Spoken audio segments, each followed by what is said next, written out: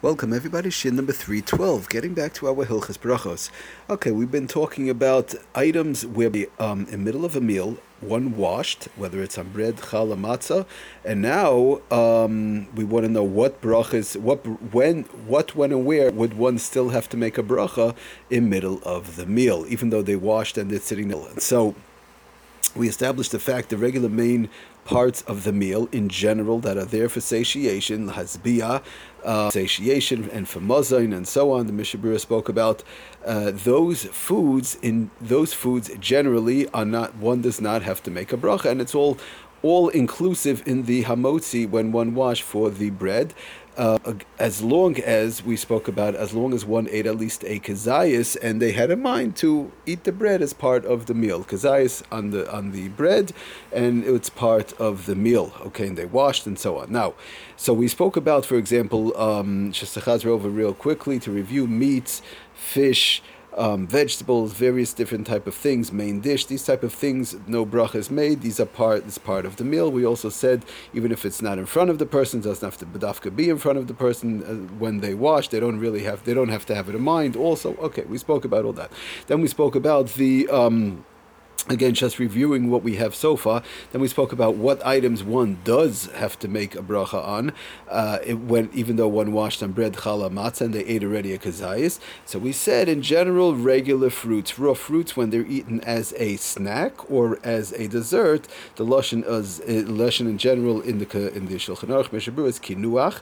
They're eaten as either it's a snack or a dessert. And we just gave an example. Somebody in the middle of a meal decides to take a piece of, let's say, watermelon as a snack or as a dessert, or they'll take a piece of orange, a wedge of orange, and so these various different type of regular fruits, raw fruits in general, snack or dessert. These raw fruits, regular fruits, one would have to make a bracha. Now, I just want to continue on that subject in reference to fruits. Now, we spoke about the fact that when it's if it's for mazain and lahasbiyah, if it's taka for satiation, and basically it's quote unquote, if you want to call it, one of the main dishes, not the main dish, but like a soup dish. For example, it's a soup dish. A person gets a vegetable soup. A person gets a chicken soup. Before, we all know, a person, let's say, sits down by a simcha. It can be at home, wherever they sit down. One of the dishes is a soup dish. Then comes the main dish.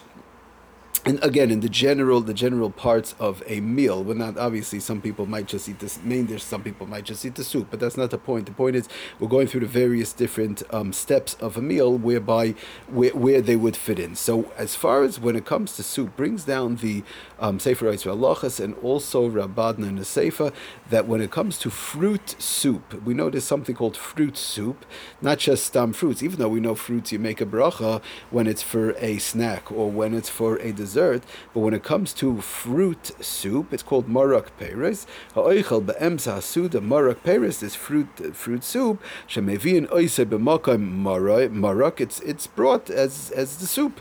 In other words, a person could have vegetable soup, they could have chicken soup, they could have fruit soup. So even though you'll say, 1 minute, it's fruits. I know on fruits I make a separate bracha.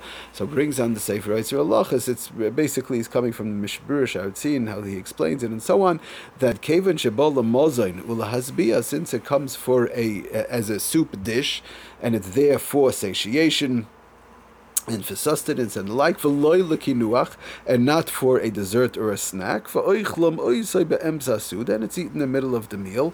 Keep in mind also, if you eat a snack in the middle of the meal, we mentioned last time, one would still have to make a bracha. That's not the point. But the point is over here, it's eaten as a soup dish. It's eaten as a soup course, and therefore it's eaten basically for mazon and satiation and sustenance, as opposed to a snack or a dessert. So v'oichlam oisay be'emzasuda, v'loy b'soif.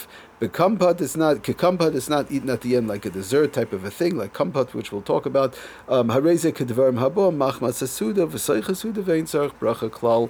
One would not have to make a bracha on that fruit soup. So he brings down the Sefer Yisrael Halachas kach kas beishel Avram on the bottom. The pre-8 im marak. If it's taka pre-ate, it's regular fruit in a type of a soup. Havalei kedevarim haba machmas asuda. It's basically, bottom line is, it's part of the main courses of the meal. It's part of the fruit dish. It's part of the soup dish. Okay, so that's basically the story as far as fruit soup. Just to read real quickly from the Sefer Rabadna, Sefer page 91.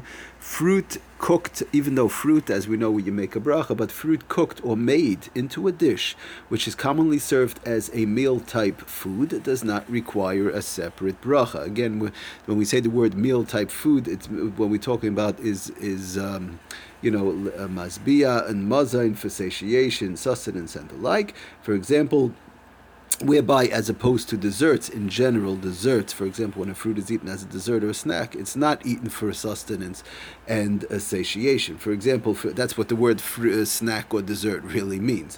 Fruit, for example, fruit soup served as one of the courses. For example, fruit soup, regular fruit soup that we've been talking about, served as one of the courses of the meal, is considered a meal-type food and is exempt, and one would not have to make a bracha. I just want to explain for a minute. A lot of people are under the impression that what do you mean? In general, when we say the word dessert, we'll see there's some desserts possibly that you don't make a bracha, but that's not the point. The point is when we say the word dessert, people explain what do you mean.